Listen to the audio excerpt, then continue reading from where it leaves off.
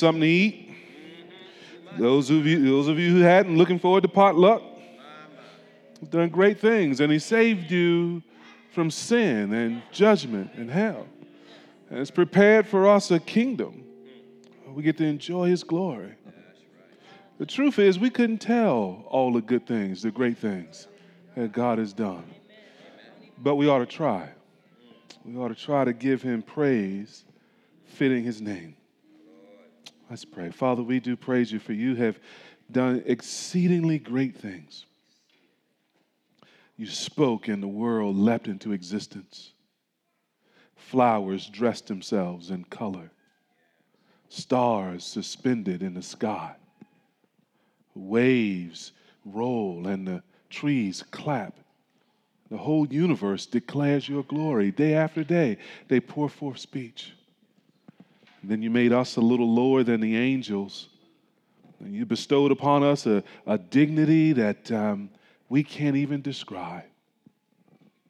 What is man that You're mindful of him? And yet You loved us before the worlds began. You loved us and You saved us by the sacrifice of Your Son. So through no effort of our own, when all our faults should have meant we were lost, You reclaimed us and cleansed us and renewed us and made us Your children. Oh Lord, we have come together this morning to praise You, for You have done exceedingly great things. Be glorified now in the preaching and the hearing of Your word. As our brother said a moment ago, don't let us be those who repent and make no plan to change. Don't let us be those who hear Your word and see our reflection in it and then turn away and forget what we saw. But address us personally by Your word. Speak to us and change us and give us grace to go forth in obedience, we pray. In Jesus' name, amen.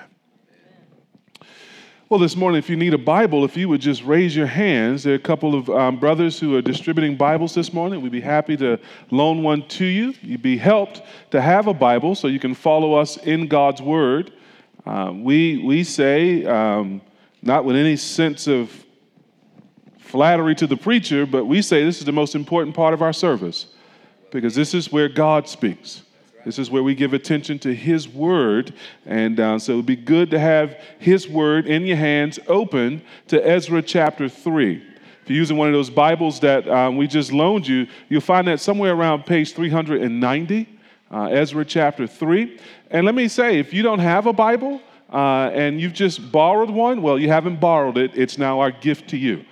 Please take that Bible, write your name in it, keep it, read it through the week each day, and come back week after week with us to study it and to learn about God's love and the great things He's done for you. Ezra chapter 3 is our text this morning.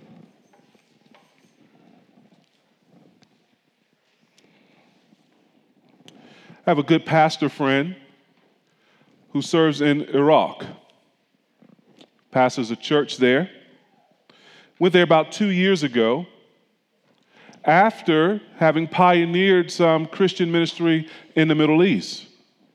On 9/11, the planes flew into the towers in New York. On 9/12, he nailed a for sale sign in his front yard in Kentucky to go to the Middle East.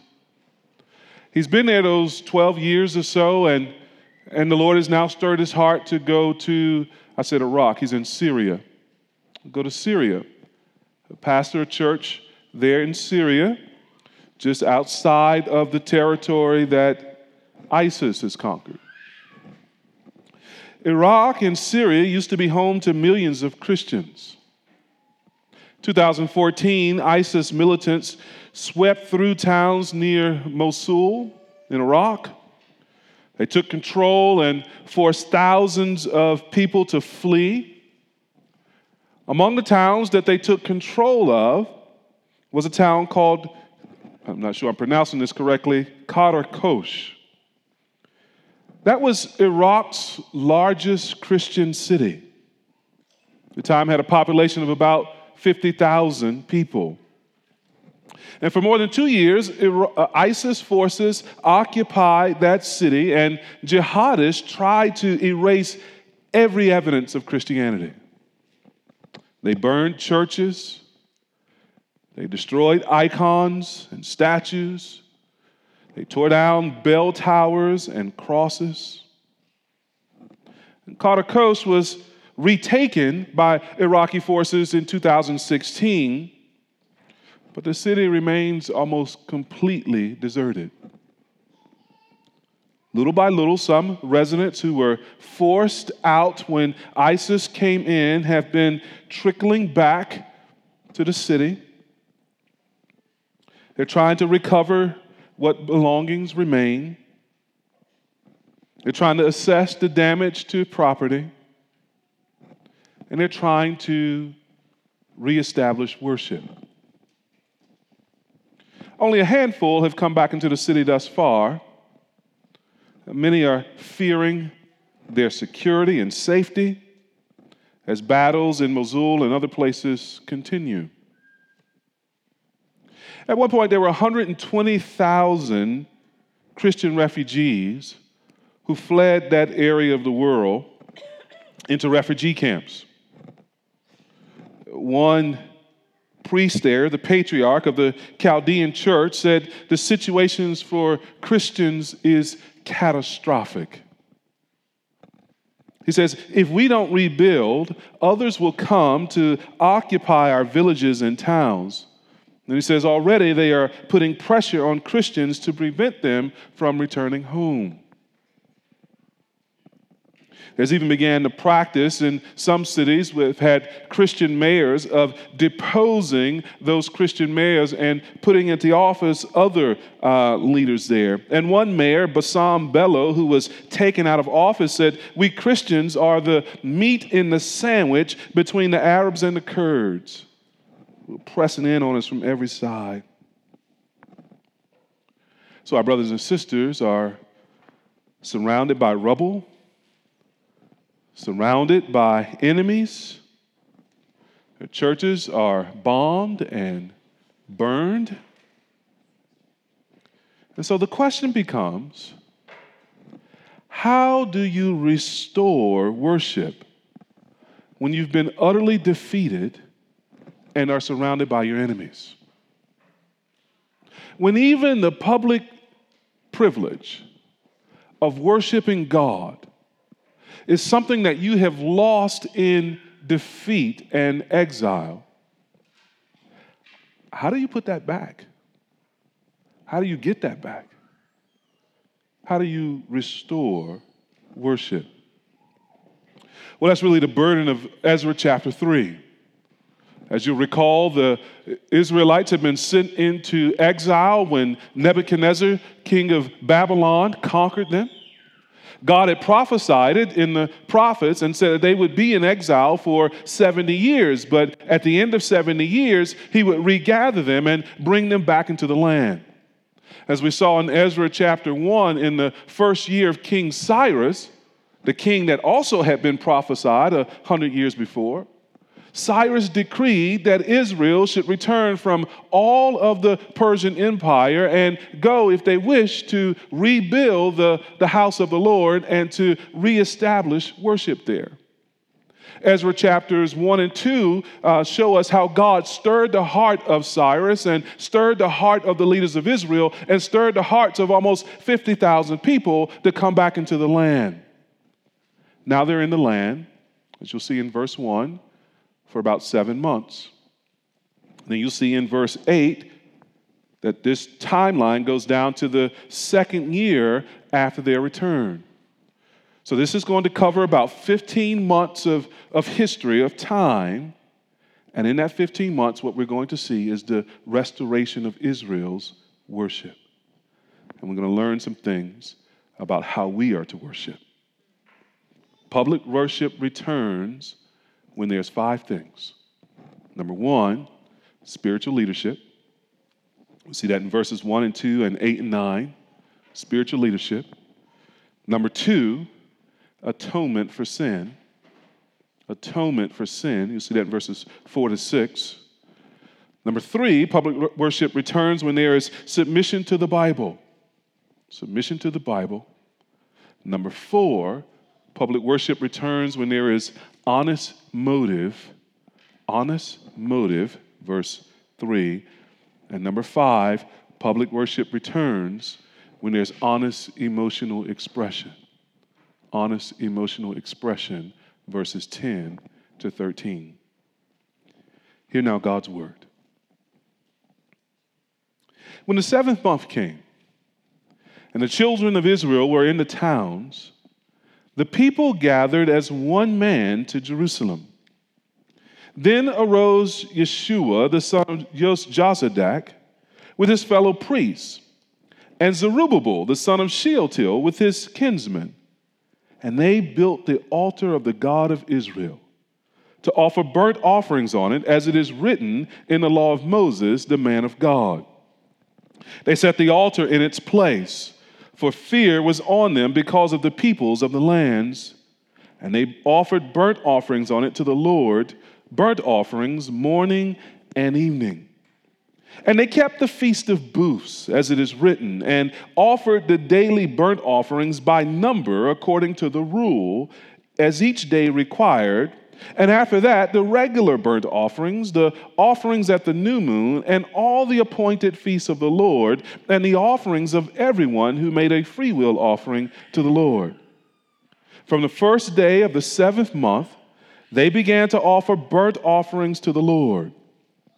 But the foundation of the temple of the Lord was not yet laid. So they gave money to the masons and the carpenters, and food, drink, and oil to the Sidonians and the Tyrians, to bring cedar trees from Lebanon to the sea, to Joppa, according to the grant that they had from Cyrus, king of Persia.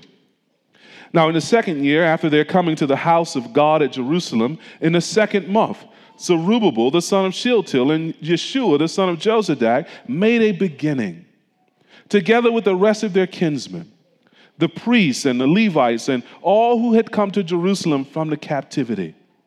They appointed the Levites from 20 years old and upward to supervise the work of the house of the Lord. And Yeshua with his sons and his brothers, and Kadmiel and his sons, the sons of Judah, together supervised the workmen in the house of God, along with the sons of Henadad and the Levites, their sons and brothers. And when the builders laid the foundation of the temple of the Lord, the priests in their vestments came forward with trumpets, and the Levites, the sons of Asaph, with cymbals, to praise the Lord, according to the directions of David, king of Israel. And they sang responsively, praising and giving thanks to the Lord, for he is good, for his steadfast love endures forever toward Israel. And all the people shouted with a great shout when they praised the Lord, because the foundation of the house of the Lord was laid. But many of the priests and Levites and heads of fathers' houses, old men who had seen the first house, wept with a loud voice when they saw the foundation of this house being laid, though many shouted aloud for joy. So the people could not distinguish the sound of the joyful shout from the sound of the people's weeping. For the people shouted with a great shout, and the sound was heard far away. How do you restore public worship? To rebuild the people, you need to worship God the way God desires. And public worship returns when there's, number one, spiritual leadership. See there in verse 1.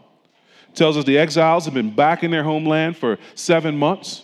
It seems they've taken these 7 months to return to their homes and towns and to get established in living arrangements. And indeed, it would take some time to resettle nearly 50,000 refugees in that point in history.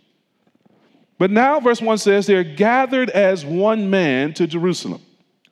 The entire nation comes together for the assembly.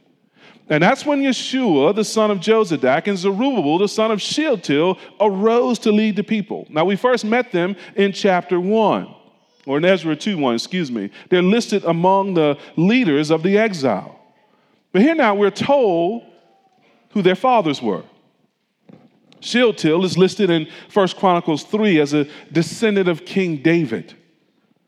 Shealtiel's father, Jeconiah, is called the captive in that genealogy, meaning he was in that generation that was taking exile into Babylon. So Zerubbabel is able to trace his ancestry up the royal line to King David. And in that way, Zerubbabel symbolizes not only political leadership in the time, but also spiritual leadership, because the Messiah will come from the line of David. He's in the line of promise. Indeed, when we find Shealtiel and Zerubbabel listed in the family tree of Jesus, we find them in both the genealogy of Matthew and Luke. So here, behind this governor, looms the promise of God to send the Messiah. He's representing not just political leadership, but also spiritual leadership. Then there's Josadak, the father of Yeshua. He's mentioned 5 times in the Bible, 4 times here in Ezra, and once in Nehemiah. So almost everything we know about him is right here in this 2-volume set called Ezra and Nehemiah. He's from the priestly line of Israel. So Yeshua comes from the line of the priests who also had responsibility for Israel spiritually. And his name is interesting, isn't it? Yeshua is sometimes in the Old Testament translated Joshua, as in the prophets Haggai and Zechariah. And it's interesting, after Nehemiah, you don't find this name in the Bible in the Old Testament anymore until you come to Jesus. For Yeshua and Joshua are names that are pretty much synonymous with Jesus and have the same meaning. We will save.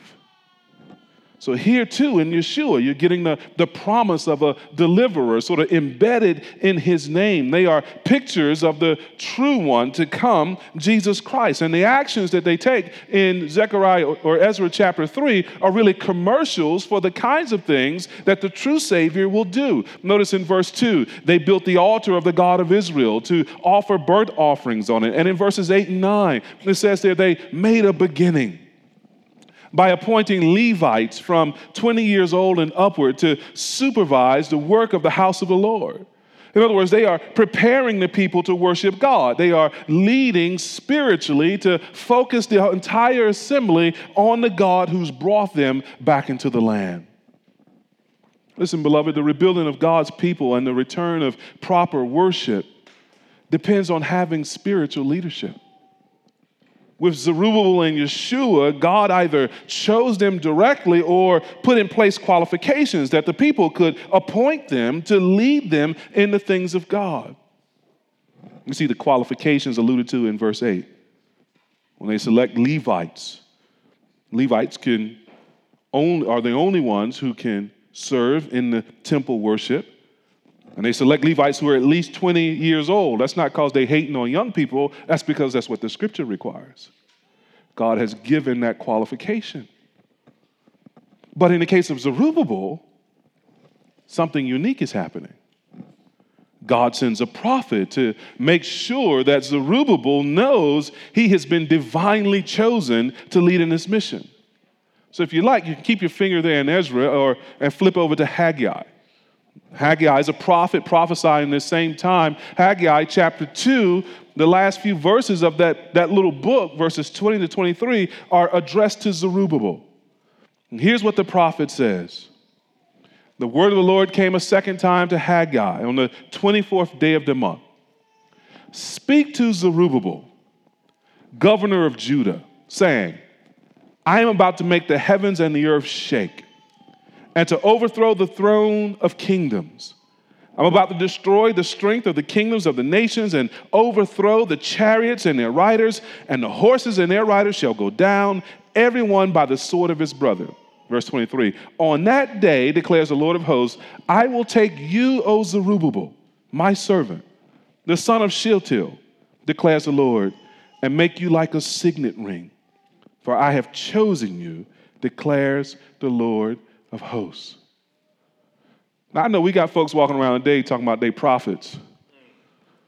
Talking about the Lord done told me to tell you. Don't believe that.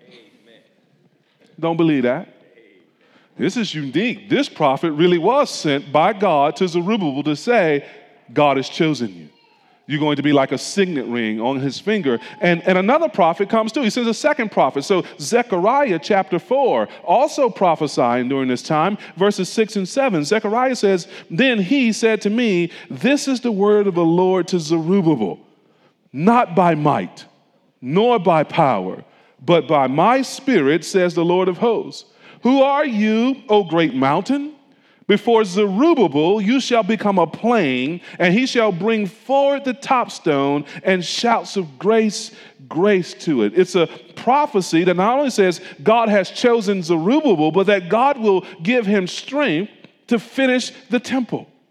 And that there will be great shouts of grace, grace to God when that work is done. Zerubbabel is unique here. Called by God, chosen by God for the work. So in our day, we want leaders who are called by God as well, and who also meet the qualifications that are written for us in 1 Timothy 3 and Titus chapter 1. Again, we don't put any stock in somebody coming up and saying, hey, look, somebody prophesied over me one day, I'm going to be a pastor and all that good stuff. Well, you need to find a church. But here, we want to see a sense of calling and qualification. That you have a burden to love people and shepherd people and teach them the word of God and some gifting for doing that. And the congregation recognizes in your life the kinds of qualifications God has put in his word in 1 Timothy 3 and Titus 1. But as we do that, church, we want to do that with a kind of spiritual alertness to the fact that when God begins to put worship in order, the first thing he do is calls for spiritually qualified leaders. So in Titus, for example, the book that we use is our church planting manual. The first thing that Paul says to Titus is, the reason I left you in Crete was so that you would put things in order and appoint elders in every town. And then he gives the qualifications for elders. So before he gets to how do you instruct the older women and the older men and the younger men and the younger women, before he gets to anything else, he says, listen, things are out of order, and what you need there in order to properly worship God as his people is you need spiritually qualified leadership. The return of genuine worship comes with the giving of genuine leaders, spiritually minded leaders. And so, church, pray for your leaders and pray for more leaders. Pray for those who have, yes, a sense of calling to do the work of God, but also the spiritual qualification to do it, and pray that as a congregation we would be able to discern that in whom the Lord provides. The second thing you need for worship to return is atonement for sin. Notice what Zerubbabel and Yeshua do. Verse 2, they built the altar of the Lord, God of Israel, to offer burnt offerings on it. Then in verses 3 to 6, we see the series of offerings and the feasts that are commanded in the law of Moses that are now being reinstituted. And they offered burnt offerings on it to the Lord, burnt offerings morning and evening. And they kept the Feast of Booths, a very complex feast, really, with lots of offerings, as it is written, and offered the daily burnt offerings by number according to the rule as each day required. And after the regular burnt offerings, the offerings at the new moon and all the appointed feasts of the Lord and the offerings of everyone who made a free will offering to the Lord. From the first day of the 7th month, they began to offer burnt offerings to the Lord. What's the key word in those verses? Offerings. In the Old Testament worship of Israel, offerings are at the center of worship. And these burnt offerings are being offered to God because of the people's sins. They're being offered for forgiveness of sins, for atonement to God, with God, to be made at one again with God. Their sins had separated them. Indeed, they had been sent into exile because of their sins against God. Now they're coming back into the land, and it's not as if you can just approach God any way you want to. It's not as though you can just come to God with no covering for your sin. It has to be atoned for. And so the first thing they do in public worship is reinstitute the offerings that God had commanded in his word. So again, the key point is Israel could not approach God for worship until and unless their sin was covered by atoning sacrifices. Until their sins were covered, they were still in their sins. Until their sins were covered, they were still guilty before God. Until their sins were covered, their sins were angering God and bringing forth his judgment. So they needed a sacrifice that would make them at one with God again. And you see how all of this is pointing forward to the gospel, right? When the Lord Jesus came, the true Yeshua, the true Savior, he went to an altar shaped like a cross. And on the cross, Jesus offered himself to God the Father as the sacrifice to make atonement for your sins and mine. We cannot worship God in our sins either. We too must be covered by a sacrifice, the blood of the Lord Jesus Christ. But now there's a big difference between the sacrifices in Ezra 3 and the sacrifice of Jesus on the cross. The sacrifices in Ezra 3 were symbolic. They did not really remove sin. So Israel had to make those sacrifices daily and repeatedly. Just reading through verses 3 to 6, just see how often the sacrifices were being made. Sacrifices on top of sacrifices. And their priests had to make sacrifices first for their sins and then the sins of the people. But not Jesus. Jesus made his sacrifice, the Bible tells us, once and for all, then he sat down. Amen. He did not have to make a sacrifice for his sins because he had none. Hey. He is the perfect high priest, and his sacrifice of himself really and truly does remove sin. Not symbolically, but actually. So now we come to God with a clean conscience and worship God freely and without fear because we have been washed by the blood of the Lamb. But now, beloved, what I'm saying is you cannot come to God without Jesus. If you're here this morning and you're thinking about becoming a Christian, the most significant thing you must realize is that you need an atonement for your sin. And only Jesus provides it. You must repent, that is, turn away from your sin and put your faith in Jesus as the one who sacrificed to cover your sins, to atone for your sins, to pay the penalty for your sins, so you could return to God through him.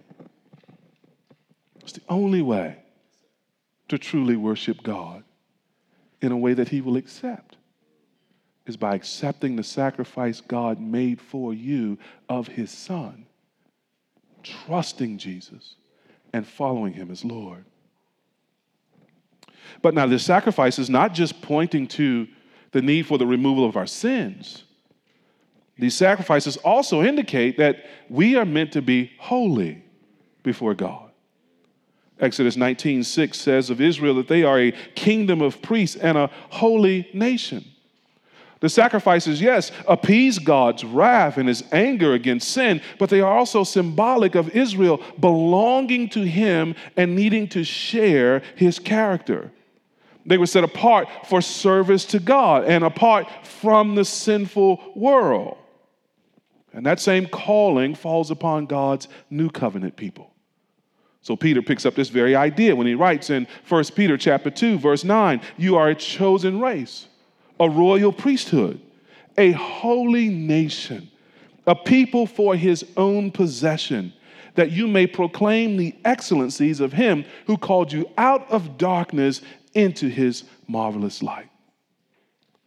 That's you, church. A holy people, a royal priesthood, called by God out of darkness into his marvelous light.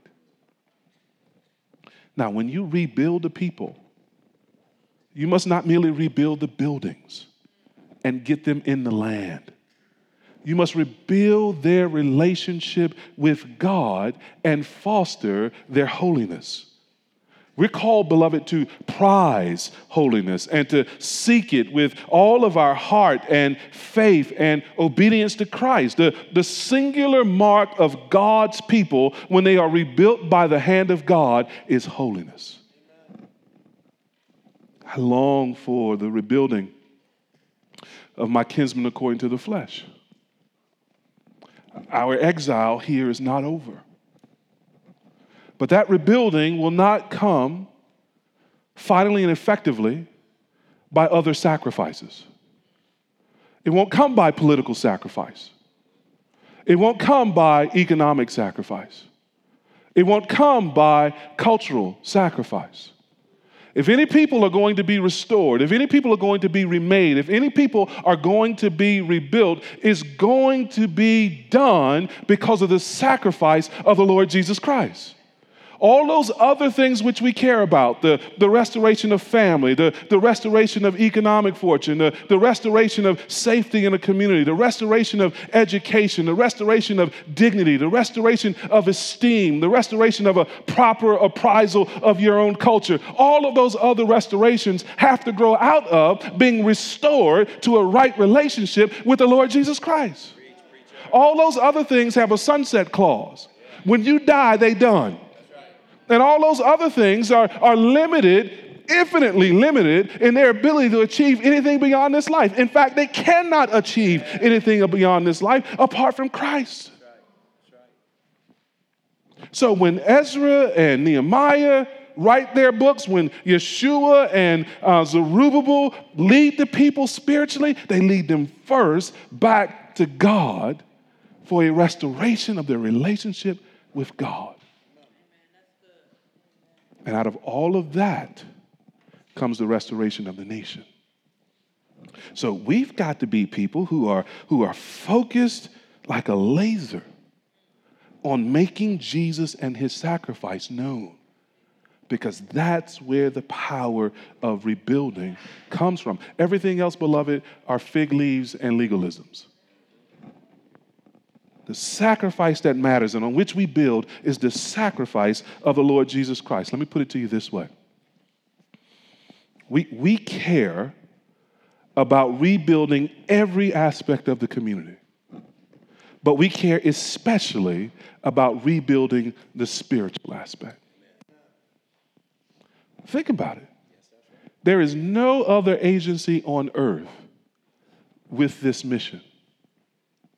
If we abandon this mission, schools will go on educating, police departments will go on policing, every other institution will go on doing what it does, but nobody will carry the banner for Jesus. We carry this banner high and first, and from there, we work on caring about and engaging everything else. Amen. We've been sit here, I trust, to bet our lives on the gospel, to bet our lives on the sacrifice that Jesus has made. And everybody who loves that gospel and loves this community, whether it's your kinsman according to the flesh or not, we are engaged in this rebuilding work that repairs souls and repairs lives. True worship returns when there's atonement for sin. Number 3, true worship returns when there's submission to the Bible. When there's submission to the Bible. Now, notice this in the text. At each step along the way, it is God's word that determines what and how the Israelite community does in worship. So you see there in verse 2, they built the altar of God. How? As it is written in the law of Moses, the man of God. Jump down to verse 4. They kept a feast of booths. How? As it is written. Still in verse 4, they offered the daily burnt offerings by number. How? According to the rule. Verse 6, from the first day of the 7th month. It's not clearly stated there, but they begin it on that day because that's when the Bible commands it. Verse 10, to praise the Lord according to the directions of David, king of Israel, according to the word. All these phrases indicate that Israel worshiped God by the book. And this makes sense, doesn't it? I mean, ask yourself this question. Who or what should decide what happens in the public worship of God? Isn't it God? Isn't it God by his word? This is what theologians have historically called the regulative principle of worship. It's a fancy little phrase there. Simple definition of the regulative principle might be seen right there in verse 6. That phrase, according to the rule. Regulative comes from the Latin regula, meaning rule. It's the idea that the Word of God regulates, it rules what happens in the worship of God. Everything the Scripture commands and nothing the Scripture forbids is to be offered to God in worship. That's how we're to gather publicly and how we are to express ourselves. That's how the lordship of Christ is demonstrated even as we worship, as we do what he commands and we don't do what he forbids. And the Bible gives us the basic elements of New Testament worship. We are to read the word, preach the word, pray the word, sing the word. We are to see the word in the sacraments of baptism and the Lord's Supper. Those are all commanded elements in the New Testament. They can take different forms, so we can sing, for example, hymns or choruses, and we can offer different kinds of prayer. We had a prayer of confession and a pastoral prayer, for example. We can read the Bible. Just one individual reading for the whole, or we can read it responsively or in unison. Those are different forms, but the elements are the same. And beloved, this is why we don't do some things that you might have done in other churches. We don't practice liturgical dance, for example. The Bible doesn't require that in the New Testament. There were dancers in Israel's temple worship, but Christ has fulfilled everything that the temple worship is pointing to. He is the true temple. Now we have become temple in whom he lives. The old elements and forms are completed in Christ. Or take another example. We don't do dramas or plays in public worship. I know some people are dramatic in worship, but we don't do that. Dramas and plays are fine things for Christians to do after church or some other day during the week. They are fine forms of entertainment. But God did not command that we do them when we worship him. We want our worship regulated by the word of God. That's because it's God who decides what pleases him in the worship of his people, not us. Now, this is important. Let me give you 3 applications of this.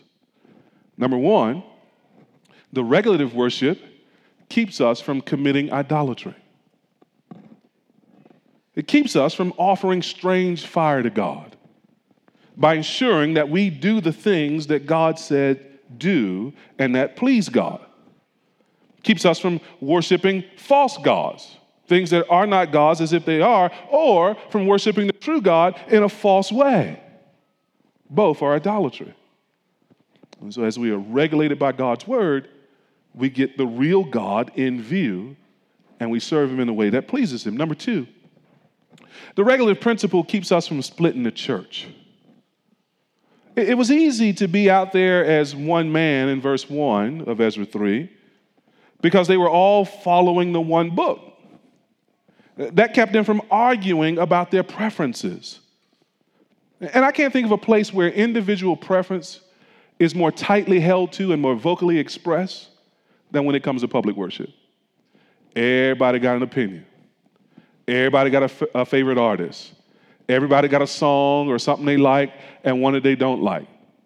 Praise God for a humble brother like Amos, who listens to y'all talking about stuff like y'all ever led worship any time in your life, right? And very gracious and humbly responds. There's a wonderful character in that young man. But if we hold strongly to our preferences and begin to argue about our preferences and try to force our preferences on each other when it comes to public worship, this is why churches split over the color of carpet or whether or not to have an organ and all kinds of other things. That should never be the basis of unity. It's the regulative principle All of us submitting ourselves not to our preferences, but to our God and what He requires in His Word that keeps us unified rather than tearing each other apart over things that we desire, but God never required. Here's the third thing.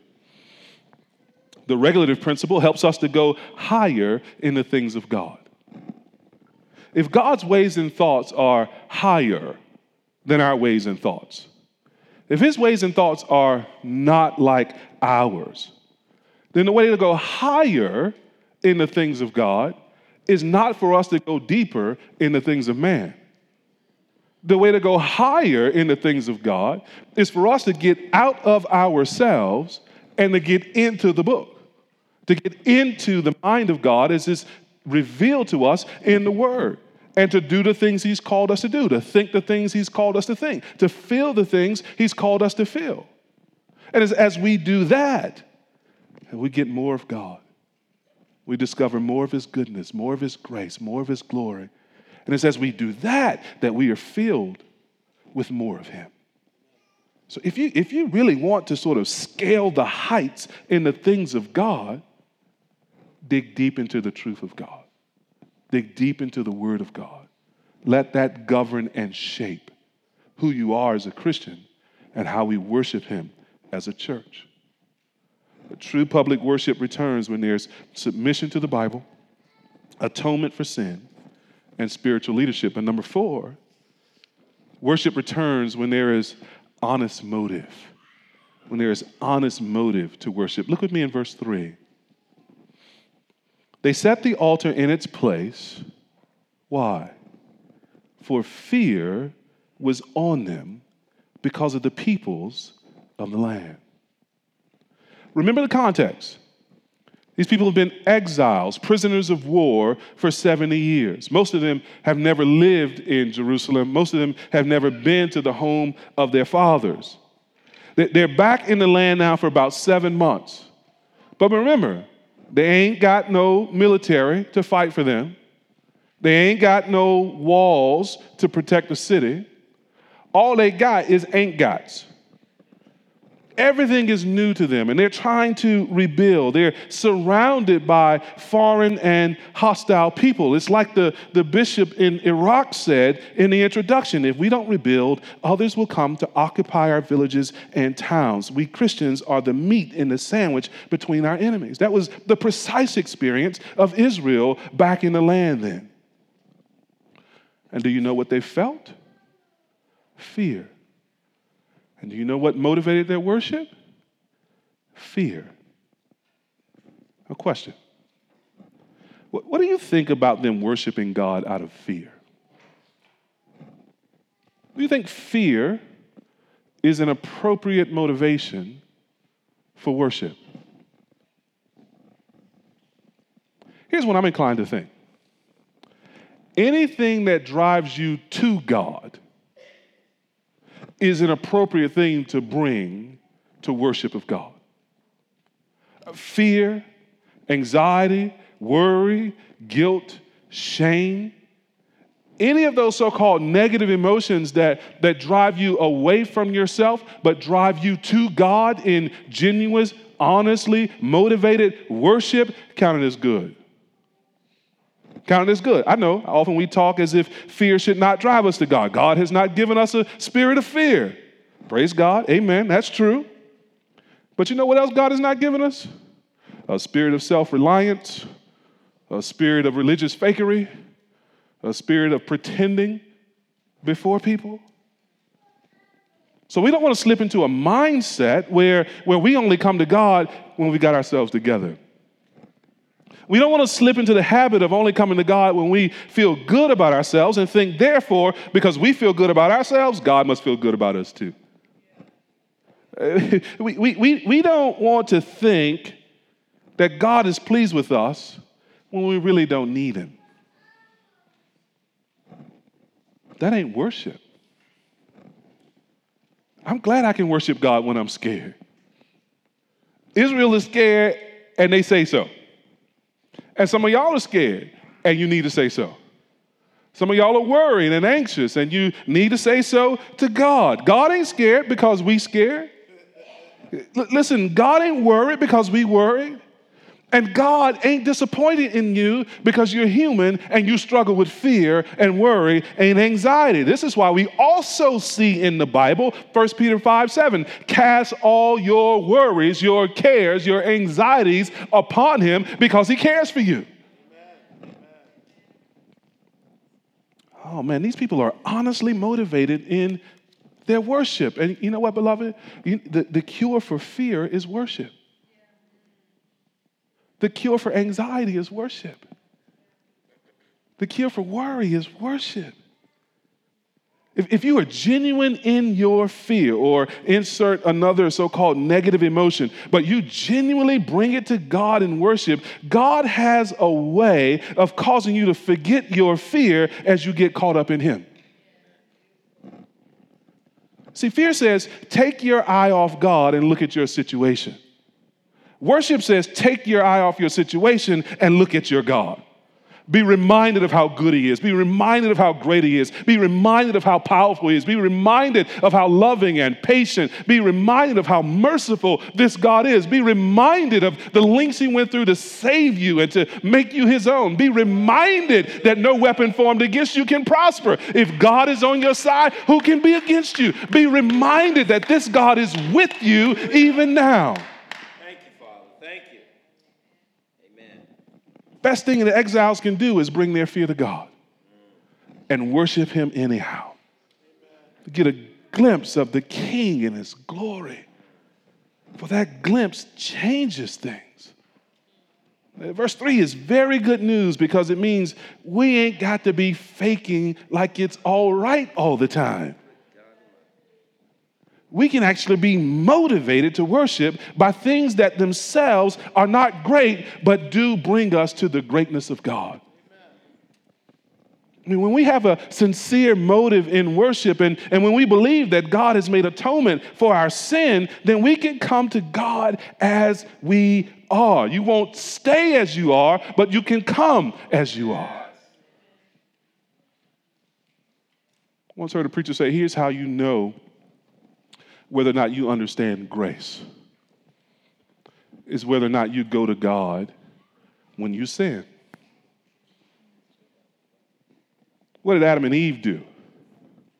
They made fig leaves, didn't they? They tried to hide and to run from God, to avoid God. But the person who's really been gripped by the grace of God, who understands the kindness and the mercy of God that isn't deserved but is given, whether it's sin or worry or fear, whether it's anger or doubt, whatever it is, if they have understood grace, the instinct will be to go to God, not run from God. And I want to suggest to you that these folks right now are living honestly before God, and they have tasted the grace of God in bringing them back to the land, and they come to God with an honest motive. That's what we need in our worship, beloved. Our weakness may produce our worship if we give it to God on the altar. Israel brought their fear to the altar, and God altered their fear into worship. It's the final thing we need in a recovery of public worship. We need honest emotional expression. I need an amen right there. I know y'all ain't used to talking loud. That's why I'm glad Derek, a member of the church, he talked back to the preacher, helped the preacher.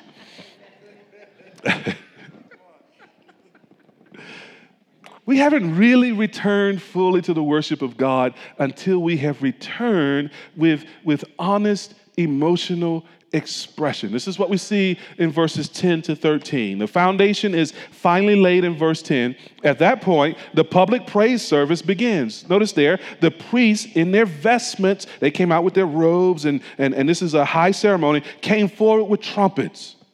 And the Levites, the sons of Asaph, with cymbals. So they started a jazz band, and they're having a worship service to praise the Lord. According to the directions of David, king of Israel. Now, there's congregational or antiphonal singing there in verse 11. They are singing to one another.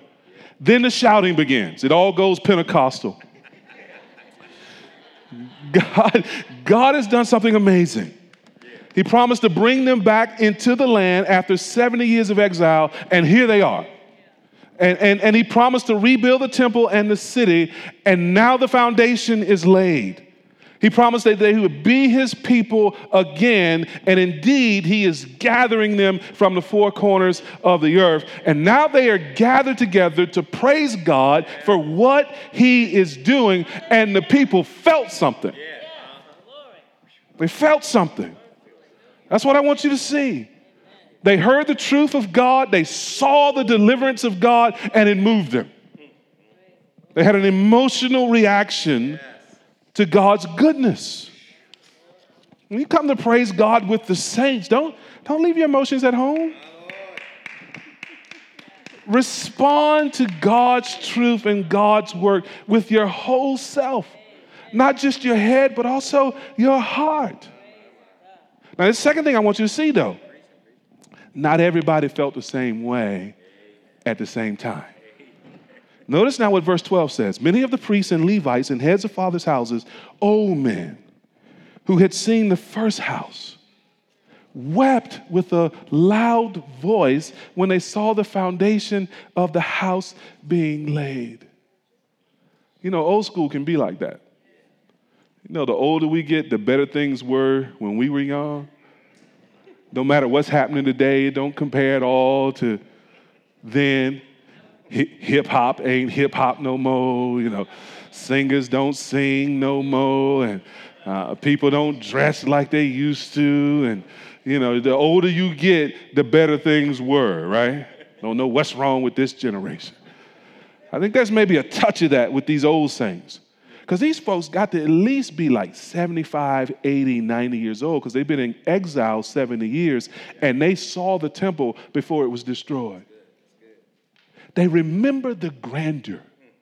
They remember the greatness of that former temple when it was standing fully erect in the sun and in the glory of God. And now they're coming back to a city that is nothing but rubble.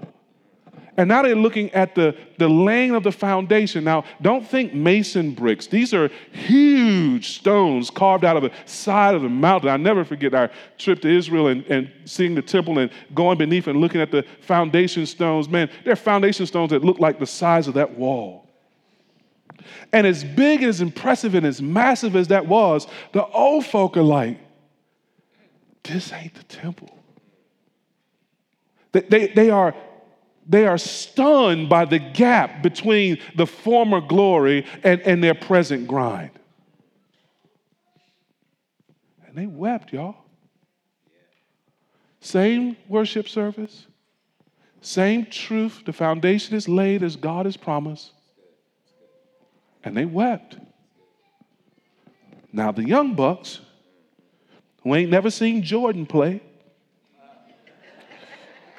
they get all happy with a LeBron. You see what I'm saying? Verse 12 says, though many shouted, notice now, for joy. See, some folks were not making comparisons. They were just celebrating God's goodness, and so they shouted for joy. Now, both lamentation and celebration were going on at the same time. One shouted for joy, the other shouted for sadness. This means that in public worship of God's people, there ought to be and often will be a mix of emotional responses to the same truth and events. And this is the difference between emotion and emotionalism. So now emotionalism is about simply provoking an emotional response, oftentimes whether or not the truth is being told, and trying to get the very same response from everybody at the same time. You're trying to program people to respond in a particular emotional manner. And when that happens, let me tell you, almost always they only go for joy. This is why Christians don't know how to lament. We don't have churches that make it okay for people to feel different ways at the same time as the same truth goes out. So now they are leading in worship, but they are not programming the people. And so the older folks are there weeping, and the other folks are there rejoicing. And the Bible says the sound goes up interchangeably, so much so that they could not tell who was doing what as they were shouting to God. When you sing in here, sing with your heart. Your heart. Bring your honest motivation to God and give honest expression of your heart. If you sad, sing sad.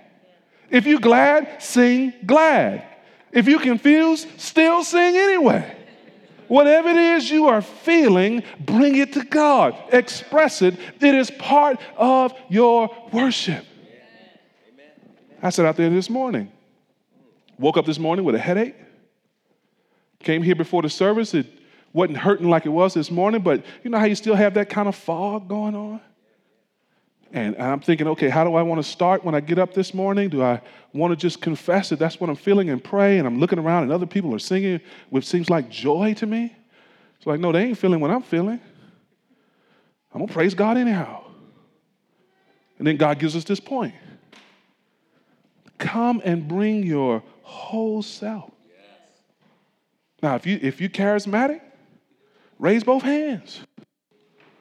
If you reform charismatic, have a Bible in one hand.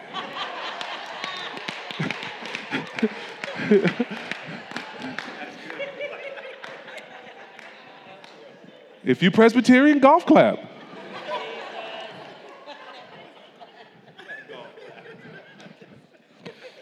You do you. And if you don't want to be with the charismatics and the Pentecostals as they loud, leave them on the right side of church. You sit over there next week. You tired of ducking gestures, give them a couple chairs. But there's a caution in all of this for us, isn't it? Don't think that people aren't worshiping God genuinely because they're not expressing the way you are. Amen. Praise God. Praise God. Amen. That's good. Don't think because every hand's not raised that folks are not communing with God. You see, some people ain't got no problem doing this. Praise the Lord. They're thinking about the Lord and they're praising Him. Other people, if their hands get this high, they become self-conscious, and guess who they're not thinking about? Not thinking about God. You realize that putting your hands in your pocket might be the holiest gesture for some of your brothers and sisters. Because they're just closing themselves off with God and dealing with God with an honest heart. That's what we want, beloved. We don't do shows here. We're not trying to be cool and slick. Most of us ought to go ahead and just admit we done aged out of cool. We got too many bills with our names on to be cool. We now need to be responsible.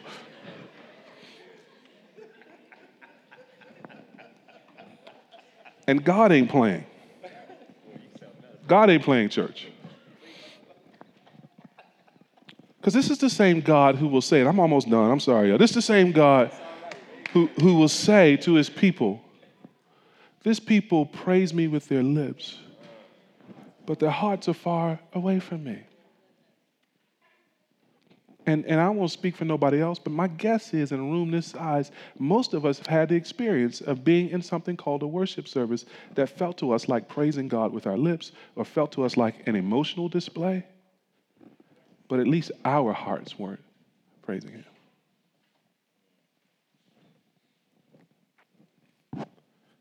So we're exiles, beloved. In Christ, we're sojourners. And we're doing ministry in, I want to suggest to you, as an exilic community. And we're trying to be rebuilt by God. And we're trying to help others come discover how they can be rebuilt through faith in Christ. You know what we don't have time for? Either pretending or judging each other.